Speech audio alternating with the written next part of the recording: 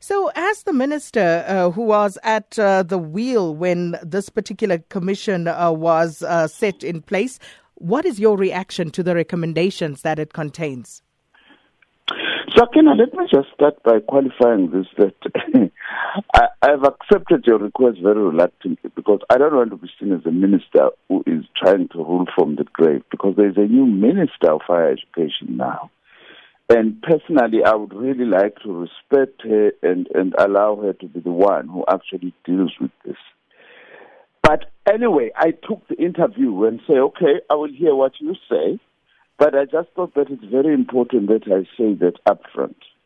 Look, firstly, I must be quite honest with you that my own view is that there was no need for a judicial commission of inquiry to look into these matters, because we had done a lot of work on this matter prior to the appointment of the Judicial Commission.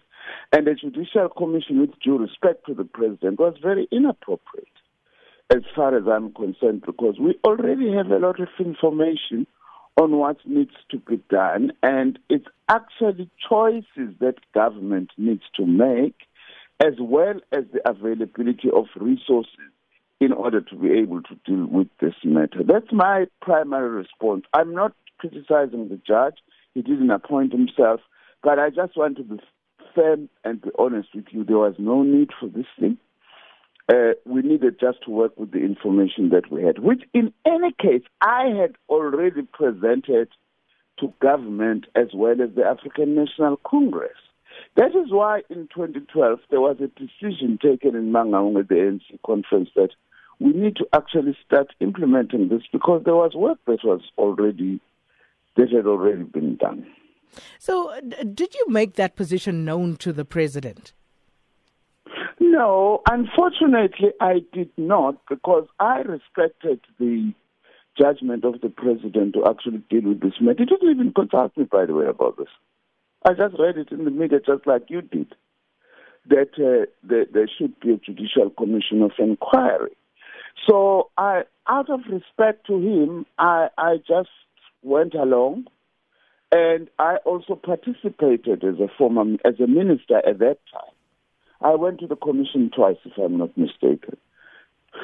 They requested me to actually come for the second time, and for the first and the second time, and presented the views based on the work that we had actually done. So just on a point of clarity, so as the Minister of Higher Education then, you were not involved in setting up the scope, the parameters for this particular commission at all? Not at all.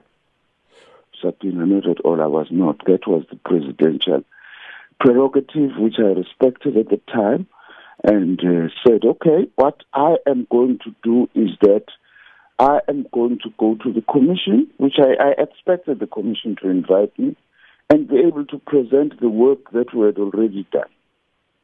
And also, I must also say this, that in addition to that, before the commission reported, shortly at the beginning of the year, the ANC National Executive Committee, Lekgotla, also made some suggestions about how this matter needs to be dealt with. But I'm not going to be commenting on that, because I am sure that government, the President himself and the rest of government, they are going to be responding to the recommendations of the Commission, because they have not yet responded. That's another difficulty about discussing this thing, because government has not yet indicated whether it will accept, what it will reject, what it will amend, from the recommendations of the Commission.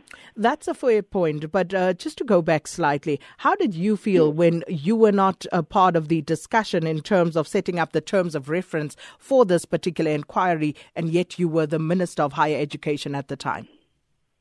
Look, it was a concern for the whole sector. It was not just my concern, by the way, I must say that. I was in discussions, for instance, with the vice-chancellors. I was in discussions with the principals of TVET colleges, who also felt that they wish they would have been consulted about the establishment of this commission, so that they would have been able to actually state their own views. But presidents have got their own prerogatives. I really did feel uncomfortable, but I decided that I'm going to play along, and maybe, hopefully, Because the president did explain to me afterwards that maybe if you have a judge, then you will actually have some authority that would be able to actually pronounce on these matters in a manner that perhaps could be acceptable to the rest of society.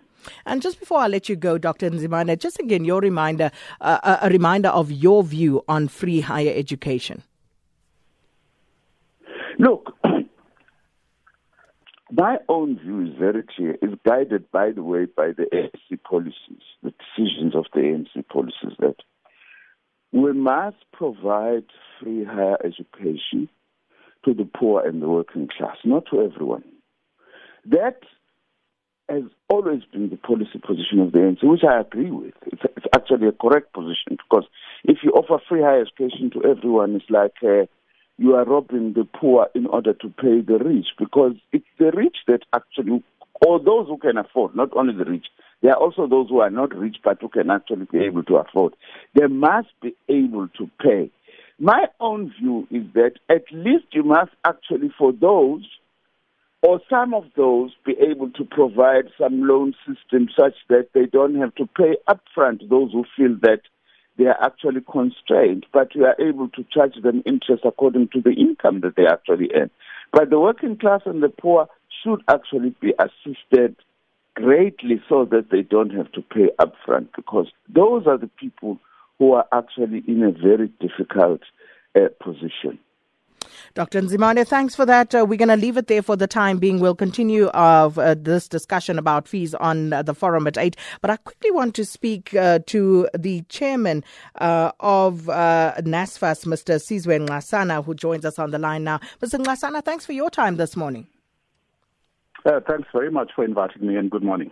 I think it would only be proper to get your reaction to that report and the recommendations contained therein first off. Well, a couple of things. The report recommends that NSFAS be replaced by this income contingent loan. I don't think that recommendation, is actually one that should be supported. Mainly because, NSFAS is a statutory body that performs work for supporting poor and working class students.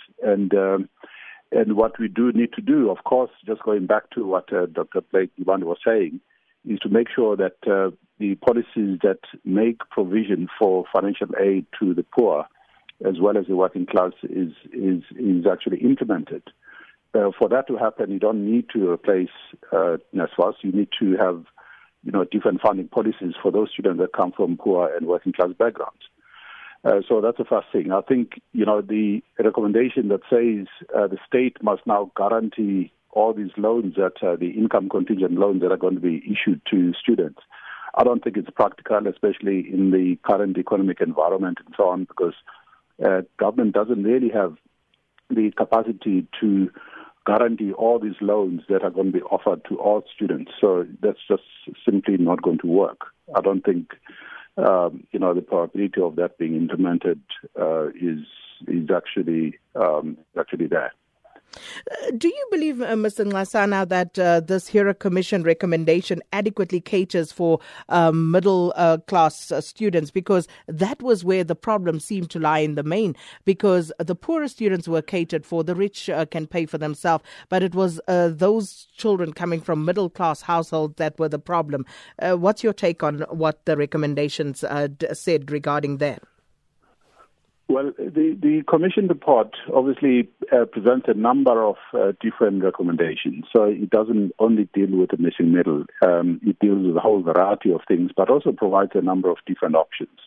There are ways that the so-called working class or missing middle can be catered for in terms of, having a system which provides both grant funding and income contingent loans, depending on household income. So there are recommendations which were made, for instance, as part of the ministerial task team, which I chair, which cater for the missing middle so that there's financial aid which is given to that part of the higher education students. And with regard to the system NSFAS, because one of the things that stood out for me, Mr. Nxasana, quite a bit of work and resources have gone into setting up and sorting out NSFAS. And now there is the suggestion of coming up with this income contingency loan system. How do you believe those two can work together, or would it have to sacrifice NSFAS in order for that to take over the whole system? I think it would be really ill-advised to implement a recommendation that says NSFAS must be replaced by these income contingent loans. I just don't think in the current environment that's what the students were asking for. It's not in line with the ANC policy. So as far as that is concerned, I just don't think it's a recommendation that should be supported, to be honest. And there are recommendations that actually can implement exactly what Dr. Blake Nzimande was suggesting, which is in line with the ANC policy, in line with the government policy, which makes provision for free education to the poor, a combination of grants and some financial aid and assistance to the working class or the missing middle. So I think, I hope that's probably what the Presidential Interministerial Committee as well as the Fiscal Committee that has been set up by the President is looking at, as opposed to looking at some of these recommendations, especially those that relate to these income contingent loans that the report recommends. Mr. Nxasana, we'll leave it there for now. Thank you so much. Sizwe Nxasana is the chairman of the National Student Financial Aid Scheme. And this conversation will continue on the forum at 8, where we'll be able to get into more discursive discussions about the Fees Commission report. Right now,